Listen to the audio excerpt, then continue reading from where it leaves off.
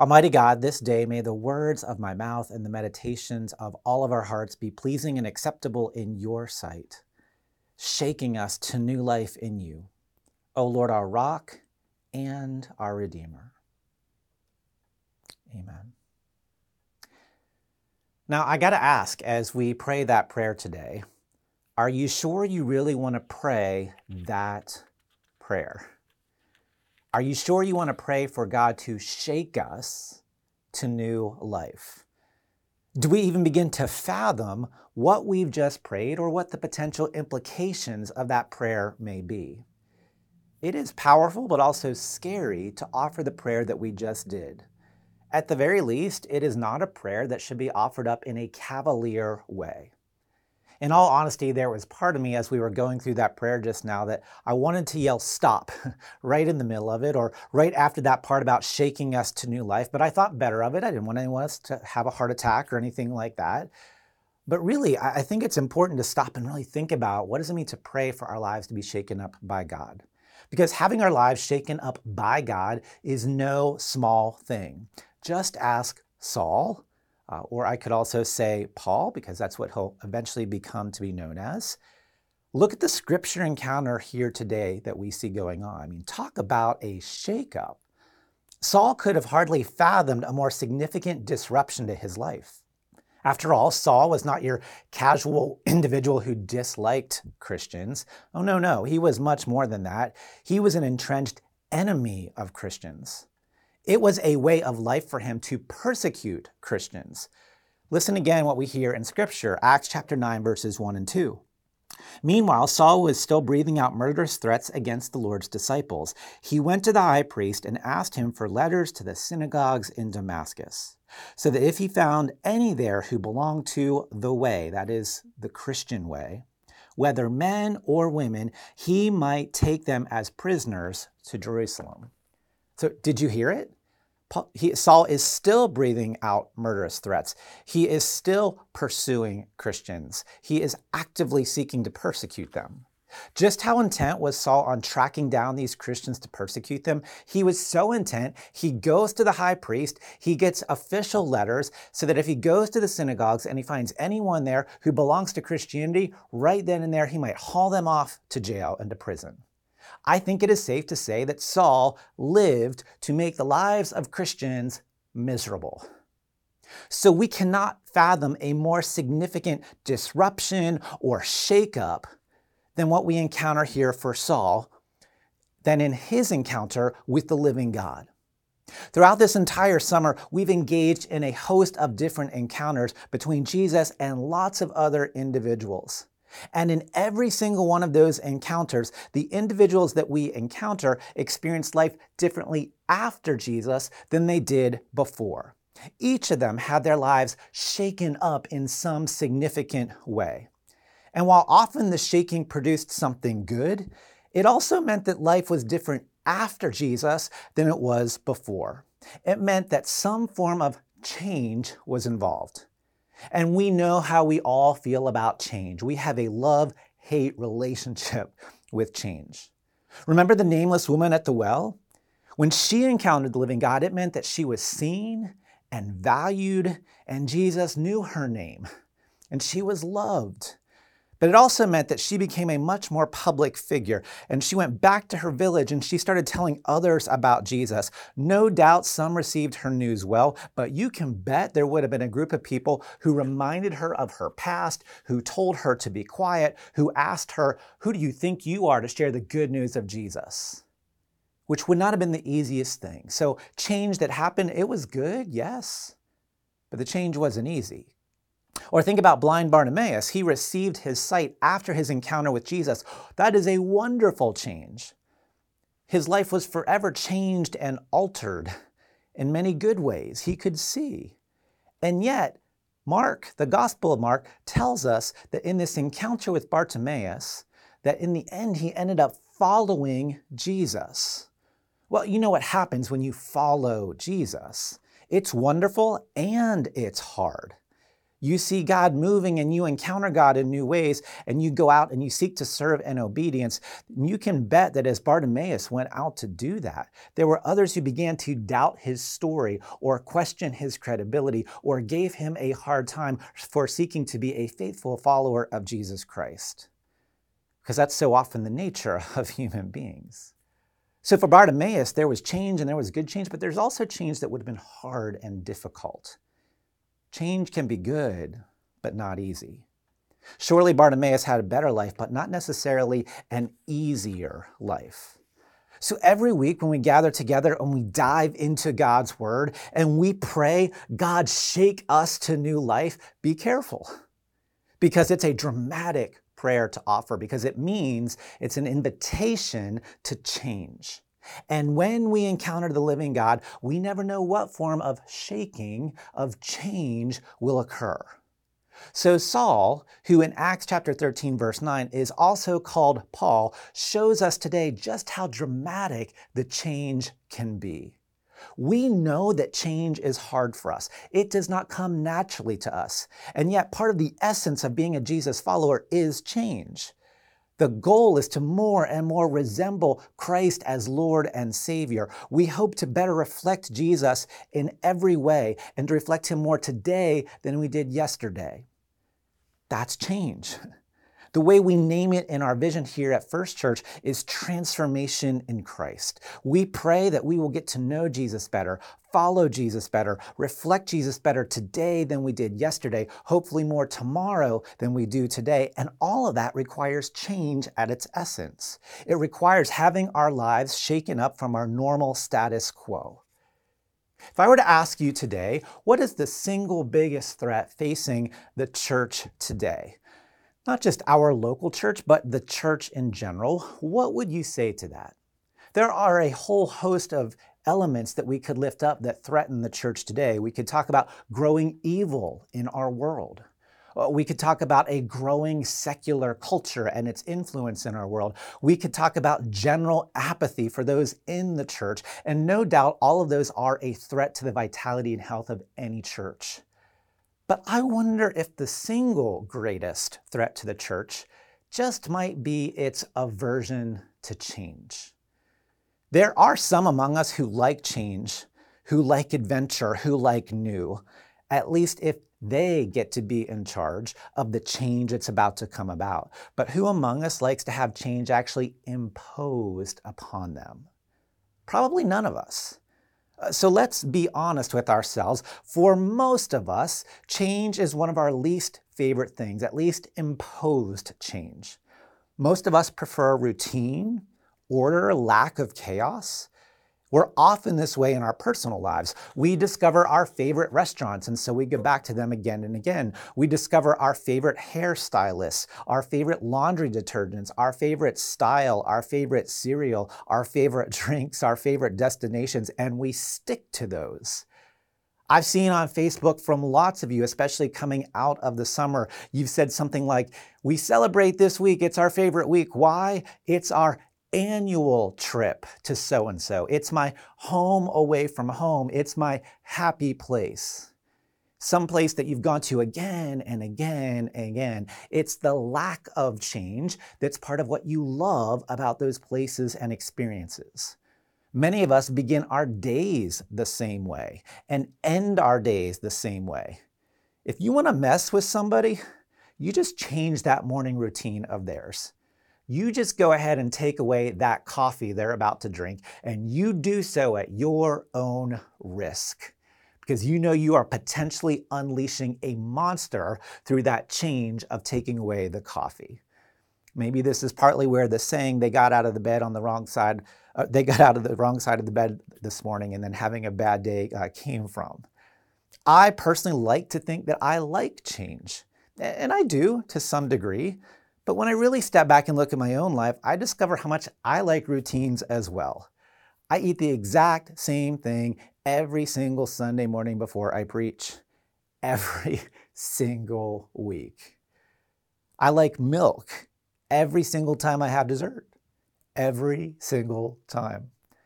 Almost every week, I either run or lift at the same time in my week as it falls into my rhythm and routine. And what's worse, I do not respond well when something outside of my control or planning imposes change on me from the normal routine I live into. It's well known in our household, do not spring something up on me at the last moment that's going to change the rest of my day. Almost always, I am happy to help out in almost any regard as long as you tell me ahead of time and as long as I can properly plan and prepare for it. But please do not let me get up thinking I'm going to tackle the 4 things I had planned in my mind to do that day and then have to scrap it all because I will now be doing a different project that you are now asking me to do where I have to change everything that I was planning for that particular day.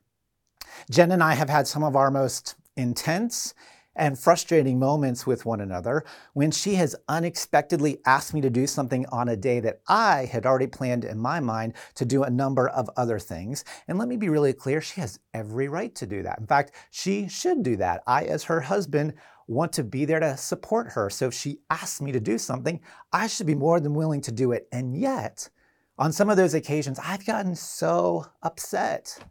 I mean, frankly, I've been a jerk at times in those situations, and I realize how immature it makes me sound just to say, wait a minute, you were asked to do something that slightly changed your day and your routine and you became a jerk? Unfortunately, yes. Why? Because change is hard.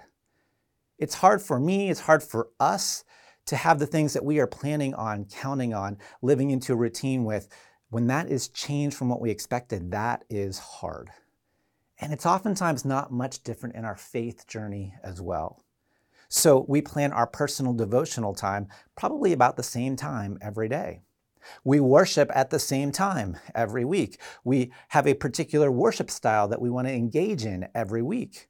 We like a certain kind of music in our worship. I doubt that today for all of us listening and sharing in this time that we would want rap music every single week as all part of our worship, or all elevator music as part of our worship. We like the same location and the same format and the same personnel. And to be clear, I'm not saying that consistency is a bad thing. It is not. Routines are not a bad thing. Doing devotions on a regular basis, spending regular time with God, developing good, consistent, holy habits, they're all important for our faith. But when our unwillingness to change comes at the expense of following Jesus, then we do have a problem. And the crucial question becomes, is our routine fostering our relationship with Jesus or getting in the way of growth in our relationship with Jesus? A while back, a friend of mine posted this meme on Facebook, and I just think it rings so true. The meme said this: most new pastors think they're gonna change the world. Then they almost get fired for changing the bulletin. Or perhaps a lack of a bulletin, or a different carpet color, or a different wall color, or a different worship time, or changing the preaching style, or changing the staffing structure, or changing you fill in the blank. We like what we like, and we like to stick with it, and so often we don't like change. All of this begins to make me wonder if the bigger miracle today in Saul's conversion isn't so much that Jesus showed up, because the kind of God that we serve, that we should become to expect that this Jesus, this God, surprises us in different ways, but rather it's almost amazing that in the end, Saul did change. We clearly serve a God who's okay with change and surprises and shaking things up. In fact, again, we should come to expect it with this God. Any God who speaks forth from a burning bush, any God who bursts out of the grave after 3 days is exactly the kind of God who would show up to a religious persecutor and murderer and out of the blue say, change, follow me. Hopefully we've learned enough about this God that we get it, that this is a God who shows up and changes things and shakes things up. So I get that God changes or fosters change. But what might be harder for us to get our minds around is the fact that for some people, like Saul, to actually change and live into that continued change, that's almost the harder thing to get our minds around. All right, God, I get that you change, but do people really change? Can people really change and live into it over the long haul? Because let's face it, God, it is hard to teach old dogs new tricks. And yet deep in our hearts, there's a resonating in our heart with this encounter between Jesus and Saul. There is something within us that relates to this one who is knocked down, blinded, and then given new purpose and direction in life, and that he is in fact changed. Suddenly, we hear in these words, Acts 9, verses 3-6, as he neared Damascus on his journey, suddenly a light from heaven flashed around him. He fell to the ground, and he heard a voice say to him, Saul, Saul, why do you persecute me? Who are you, Lord? Saul asked. I am Jesus whom you are persecuting, he replied. Now get up and go into the city, and you will be told what you must do. When we hear these words, we realize that in Jesus, change is possible. And for some, this is the best news possible. Why? Because this God shows up in unpredictable ways and shakes us into new life that we had not planned, whether we thought it was possible or not. And we begin to realize sometimes by the grace of God, this living and powerful God comes and blinds us in our own lives and shakes us and gives us a jolt in an unpredictable way so that we too can be changed. Sometimes this God unexpectedly shows up and surprises us, which should fill us with hope. Sometimes by the grace of God, we do change. We do become generous. We do learn to quit focusing just on ourselves. We do learn to realize that we are loved and valued and seen. We do learn to give and not just get and consume all the time.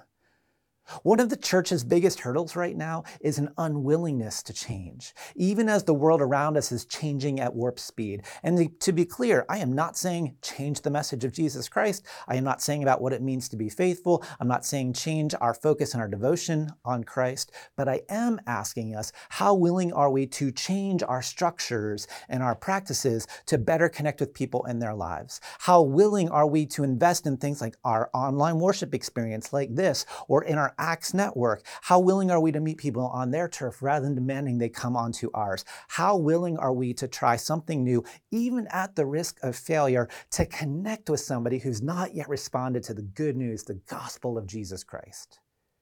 How willing are we to change for the sake of the gospel?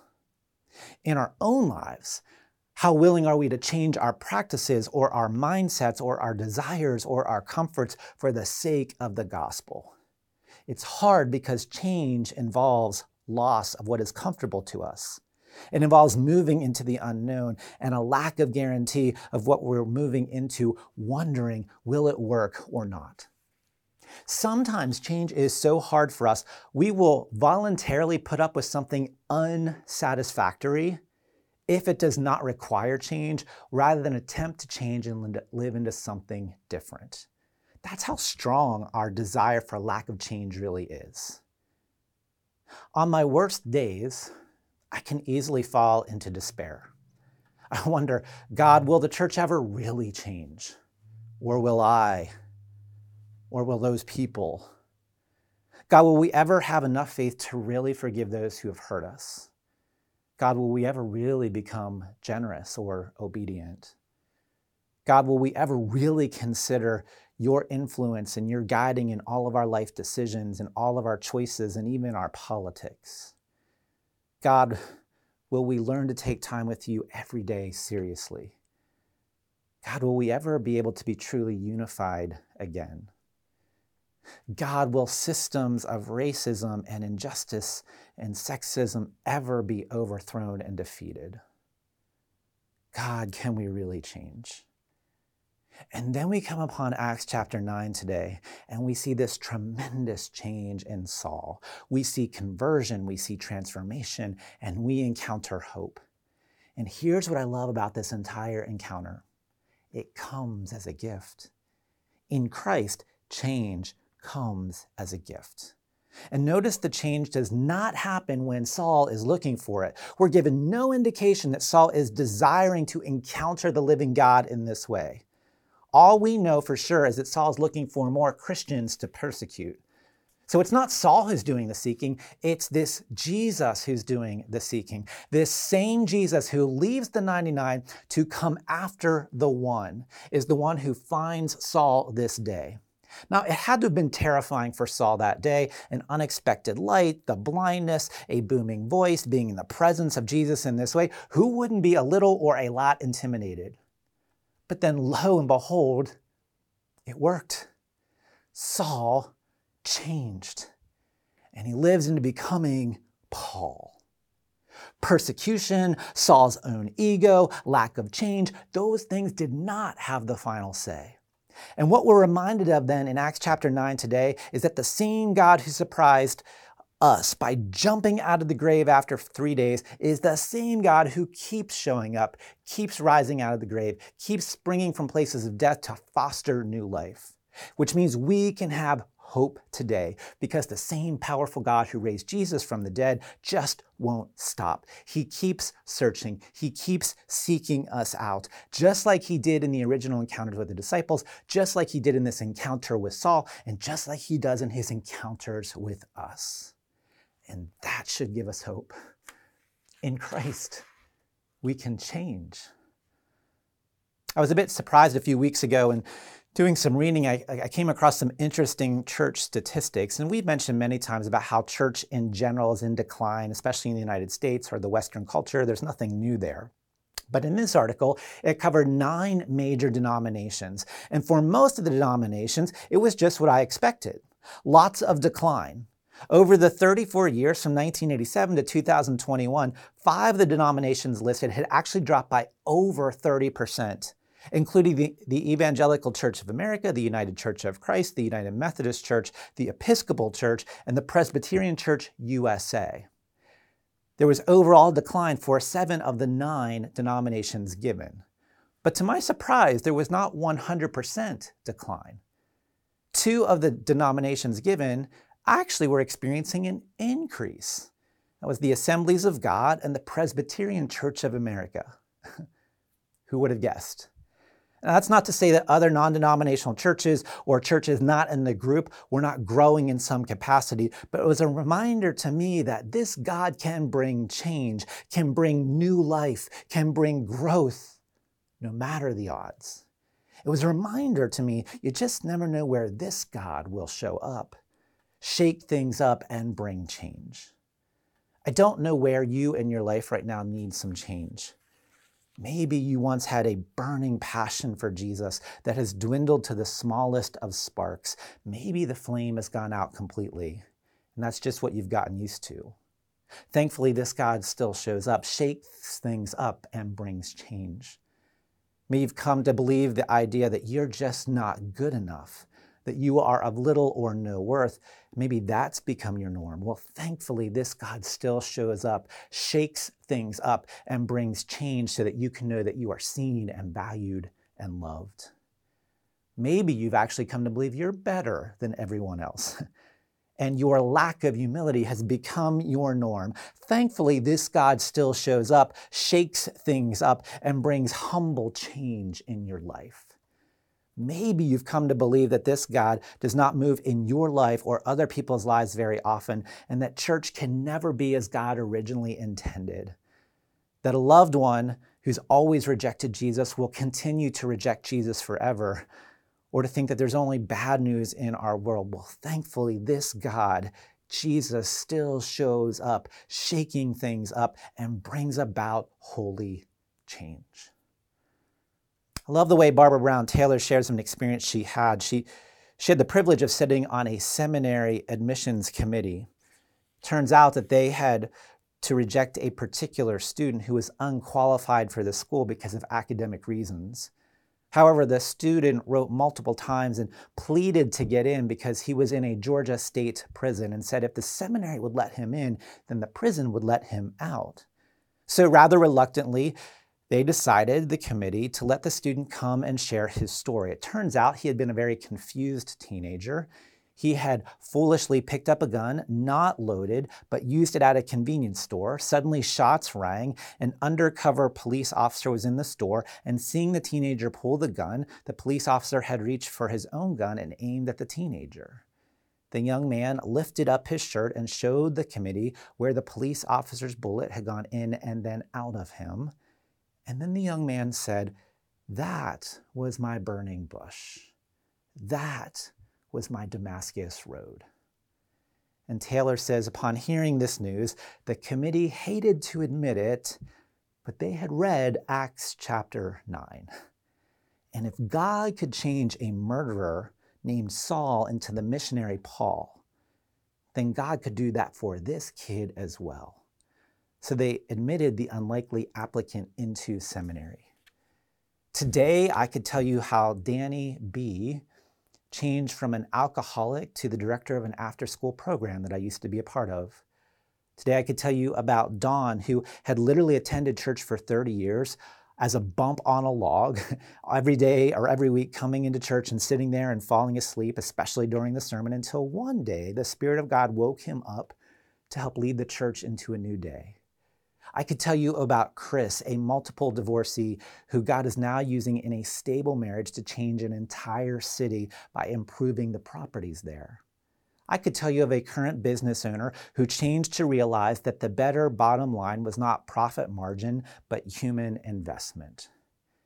And today I could tell you about a kid named Matt, whose one-time biggest goal was to earn a lot of money on Wall Street, but whose heart was changed to live into the wealth of God's kingdom rather than the wealth of a retirement portfolio.